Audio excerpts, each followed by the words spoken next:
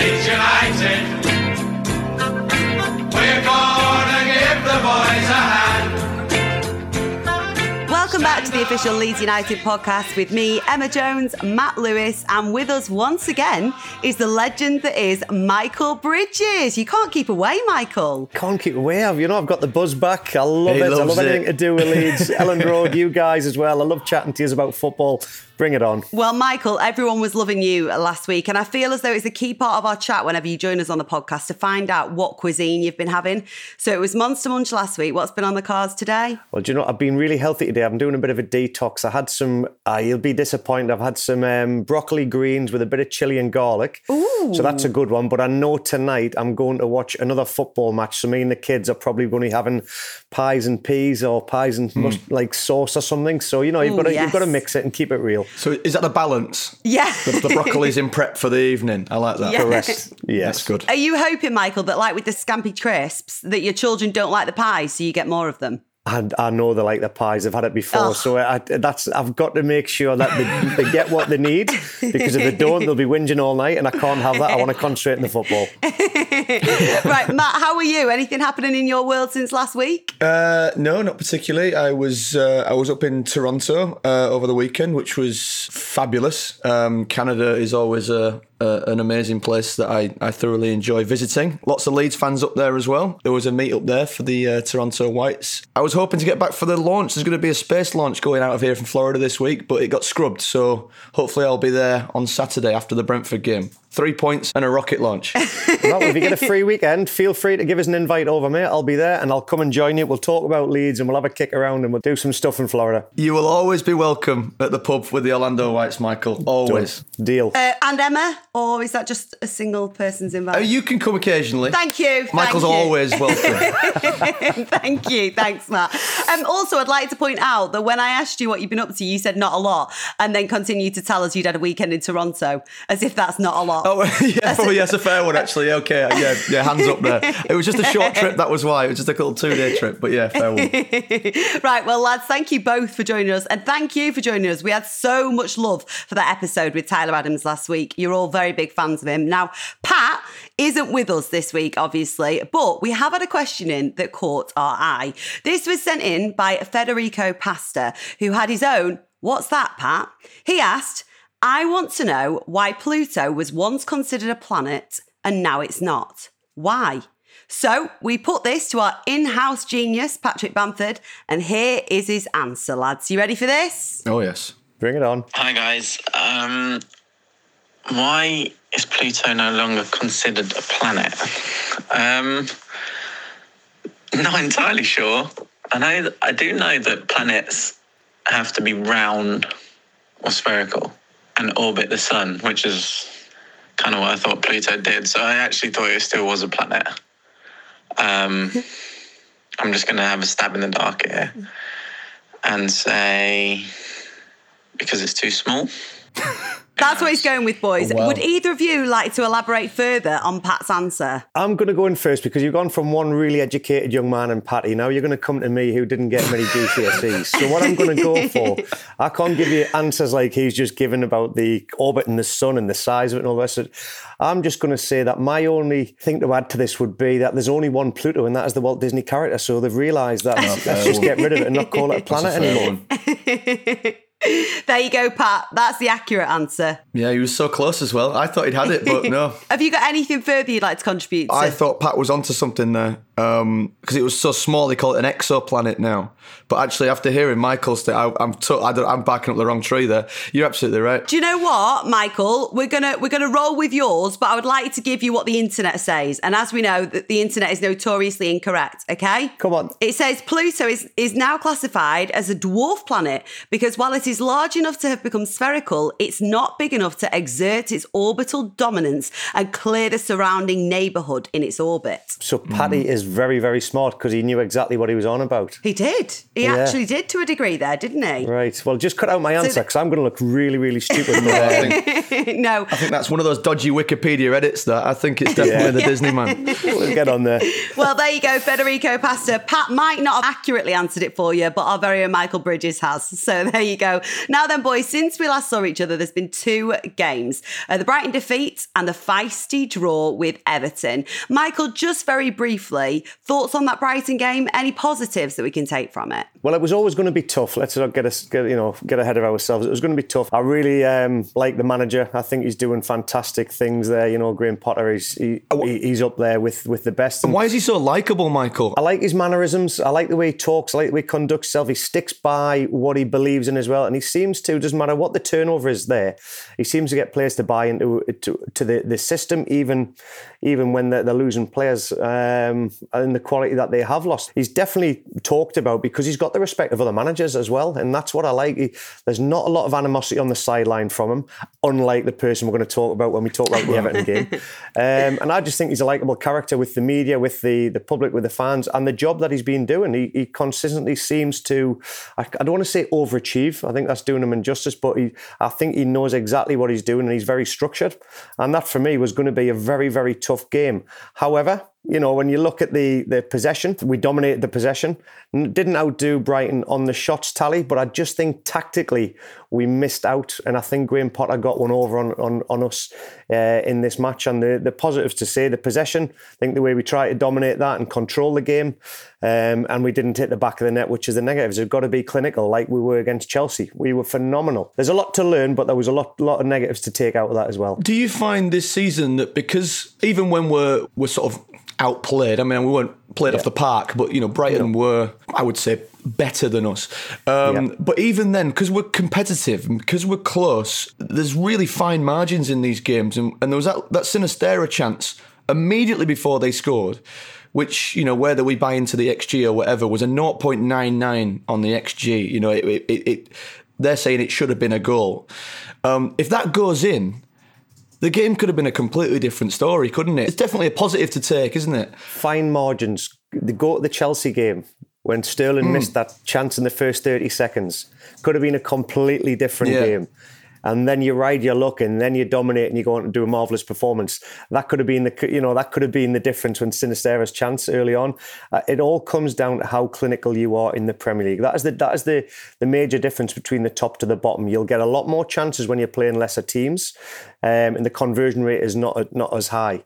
When you're in the Premier League and you're playing Champions League and the international football, chances come few and far between against teams that are in and around it, and you've got to be clinical and take them. Right, well, you mentioned Sinistera there, Matt. Of course, a great game for him last night. First Premier League start, first Premier League goal. Michael, how is he going to be feeling after that? He's got to be absolutely buzzing. I think we talked about him on a previous podcast. I said how good he had been in pre-season. And I was so looking forward to seeing him. Me and Tony Dorigo talked about the energy levels, the pace, the forward thinking of this guy. You know, he's so energetic, it's contagious. And to see him get injured, it was a very, very big setback. And like I think I said, Rodrigo capitalised on his opportunity. And Sinistera got his chance in the EFL Cup. And I think we saw moments of brilliance in that game. Premier League start. And, you know, if you don't shoot, you don't score. I always used to think, my dad would say one thing, if you don't go to a fair and you don't buy a ticket, how do you win a prize? It's the same in football. You don't shoot, you don't score. And he did. And I don't think it got a deflection. I really think Pickford was blindsided by his own defender. And, you know, Sinistera's just gone for that little pocket in the bottom corner. And I thought it was a beautiful strike and totally caught everybody off guard. And it kind of kick-started that second half for me. And the belief came back into that Leeds United team. And he's the one that really started that off in the second half. Could this almost build his confidence to a point that we just see more and more and more of this from him now, do you think, Michael? Oh, I'd love to think so. You know, when you're a pressure footballer, you play on confidence. When your chips are down, I just love the way he's shown his bounce back from an injury. He's looking as fit as I saw him in pre-season, and he's had a few weeks off injury. You'd think it would be a little bit of catch-up. He looks absolutely brilliant. So you're hoping that kind of mentality, the buzz that he would have got from the crowd, scoring the goal on 2 back-to-back games, I think that's brilliant, and it's got to continue because he was a shining light. He really was. Matt, what were your thoughts on that game? Well, just on Sinistera, it's been nice that, you know, he's kind of got that Rafinha flair. You know, there's a couple of nutmegs in there as well as the long range effort, and you know, he's being billed, particularly where he came from in the Dutch league, as being, you know, one of their best players, far better than that player that team across the way have just spent a ton of money on. So I think he could end up being a being a big bargain for us. But the game as a whole was ultimately just frustrating. It was a really frustrating evening to watch. I can't even imagine what it was like to play in. I don't know if they're going to be Burnley Mark II, I have no idea, but that was such a scrappy, niggly, lots of time wasting, really petulant. Don't get me starting the time wasting, Matt. I just felt personally that the referee could have done a lot more. I mean, it's not as if it's these tactics are not things that we know happen. Everton in particular, Pickford I think is a fantastic goalkeeper. But that gamesmanship side of what he does, referees need to be more aware of that, because it's immensely frustrating. And it was difficult for Leeds, and they did lose their head in the first half. And we talked about fine margins a few moments ago. The way we play, the style we play, if you give away, and it was a gift, if you give away an early goal like that, and a team decides to just sit in and congests their area, congests their half, and plays in that really quite cynical manner, it can be very difficult for us to break that down. And I could see the players losing their heads. And I thought Marsh, whatever he said to him at half-time, and credit to the players, but whatever he said to him at half-time worked, because they came out fresh and they got that goal, and that changed the face of it. I still think we did enough to win it in the second half. It was a frustrating draw for me. We got sucked into their gamesmanship in the first half because they completely disrupted us. And it was very hard to try and get down the middle. I think what Jesse would have said at half-time is get the ball out wide, because Sinisterra's little opportunity earlier in the second half when it came glancing across goal, that was our only chance, and then one shot on target. So the deliveries had to be better second half, the forward thinking, and not to get sucked into that gamesmanship battle. You need to win the battle, and I think that's what we did tremendously second half. Aside from Sinisterra and a few of the points that you made before, Matt, before we look ahead to the Brentford game, any other positives that you take from last night's game? Oh, absolutely. I think that is a game that last season we lose, honestly. It also had a feeling of those championship games under Bielsa where we dominated and just couldn't quite find a way in. So having players that have a bit of magic in them to open up a game like that, and if it had gone on a little bit longer, I think we would have won it. So that's a huge positive. I think that it means it keeps us undefeated at home, which is huge. And as Michael just said there, the fact that teams know that now coming to Ellen Road, that's kind of a style they've got to adopt, because it's a terrifying, hostile place to come to. But honestly, I don't think anyone really played. Like, I thought in the midfield, Adams was fantastic again. Can I just say, Mike, you've just picked my man of the match. I thought, after we interviewed him and spoke to him, I had friends over from Australia, and they both just sat there and went to me, Tyler Adams, what a find. Some player, eh? Yeah, I thought Joffrey, obviously, he sort of came on, then got hooked, but obviously we're managing his time. He's not played a huge amount of football. So, I don't really have much of an issue with that. But he looked good. I mean, it was a little bit of rust to start with, but he was getting in the right spots. And eventually those chances that were saved or whatever, they're going in, because he's getting in the right places. We also got Pat on for a couple of minutes as well, 20 minutes or so. So they're all positives moving forward. How good was Pat's hold-up play? He gave us a different dimension. I thought when he played with his back to goal, he held the ball up, he gave us an out, and that was so pleasing to see, knowing what's happened to Rodrigo. Dislocated shoulder, we don't know how long. Was it pop back in on the field? I saw him on the green whistle. Obviously, he was in absolute agony. How is it going to be a quick fix? We don't know. So that was a massive negative considering the form that he's been in front of goal. But to see Patty come back and hold the ball up and play with a little bit of freedom and get minutes under his belt, I thought that's brilliant leading into the Brentford game. Yeah, we're getting our players the game time. Sinisterra again, an hour. They're all going to be getting up to match fitness and sharpness, and it just gives us so many options. I mean, even losing Rodrigo, which is a big one, I won't deny that. But we're finding more options off the bench now, which is helpful. When you're playing a game and some players you have a bad spell in a game, and I think Llorente probably had he got caught out for the goal, and then there was a little bit more during the game where he was a little bit vulnerable. He was probably the only one where you go question mark. But what you don't question is the work rate and the determination and winning the ball. You can let a few little passes go astray and things like that, and it was frustrating the crowd. But he still didn't down tools. He still didn't shirk his duties, and he kept on going. A lot of players, when they're feeling it, and they're feeling it at home, and you can hear a little bit of animosity towards your performance, they can go under. He showed true character and thought, you know what it is, stuff this, I know I'm having it, but I'm going to put my shift in for the team, and he did. And that's hard with that crowd at Ellen Road. Obviously they do get behind the players, as you'll know, Michael, but also if you make a mistake, I imagine you feel it. Oh, I can tell you, yeah, I've made a few mistakes in front of goal and I got absolutely destroyed. But when you score and you put it in the back of the net, you reap the rewards. And ultimately, it was a point. And I know at some point we're going to stop doing this, but when you compare it to the start of last season, yes, you know, it's been a great start to the season. And similarly for this weekend's opponents, actually, Brentford, you know, they've had quite a few draws. I think that they beat Manchester United, didn't they? That was it. They beat them 4-0. Yes, they beat them 4-0. 4-0. If there's any Manchester United fans listening, do you remember that? So not a bad start to the season for Brentford. Michael, what kind of game are you expecting? I'm expecting, again, a very, very tactical game. It's not going to be a game that we've just witnessed with Frank Lampard and Everton, because they will not sit back. They will not defend deep. They're going to come, they're going to press high. We're going to do the same. It's going to be fast, frantic and furious. And obviously the games over the years, I think since the Championship as well, I've always enjoyed watching these two games because a certain defender obviously left Leeds and went there, Pontus Jansson. So he's always up for that kind of battle. They won't have Christian Eriksen this time. Obviously, he's moved on. I think he was a very, very great signing for them. Yeah, it's a big loss, isn't it? It's a huge loss. That's their talisman, the man that can create and open doors for them. But again, Ivan Toney and Boomer up front, they're very strong, powerful men. It's how we handle the front third.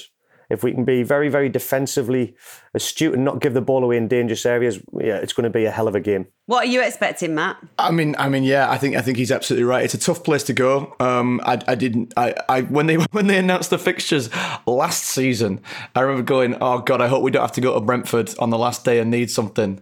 Lo and behold, that's exactly what happened, and we got it. You know, we've talked ad nauseum about our record in London, and particularly with a Brentford side that love when Leeds come to town. They love playing Leeds. You know, there's a bit of needle there with the manager and the fans and stuff. So they'll be well up for it. But we're a different team even from that last game of the season that we got the 3 points.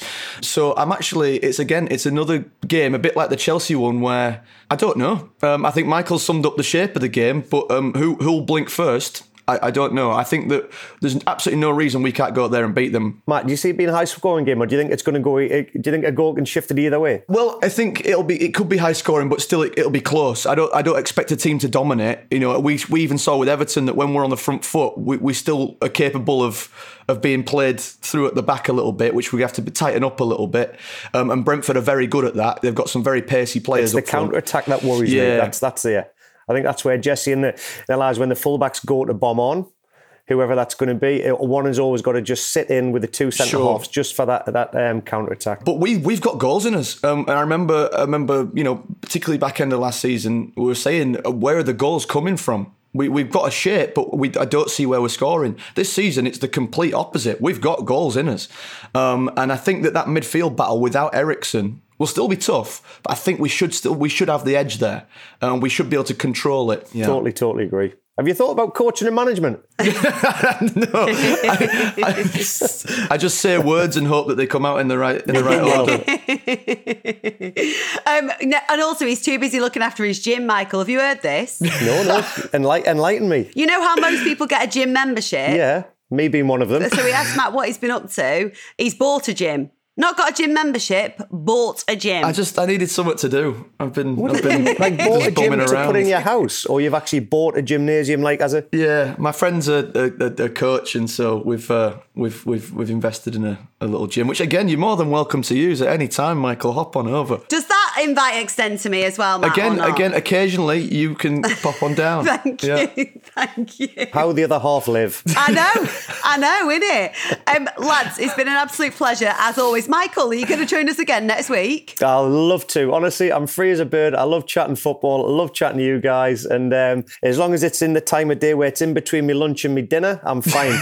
Oh, we will always make that happen. Well, also, we've got the same priorities here on the official Leeds United podcast, so we'll always make that happen, Michael. You must remind me next time, lads, to wear my cap, okay? Because you both got yours on and I didn't get that memo today. I was running late. I normally like to do my hair. I was running late. I've just dived in, so apologies. Bad hair day under there. You don't want to see this, man. Get it back on, Bridges. Get it back on. Oh, gee, on me.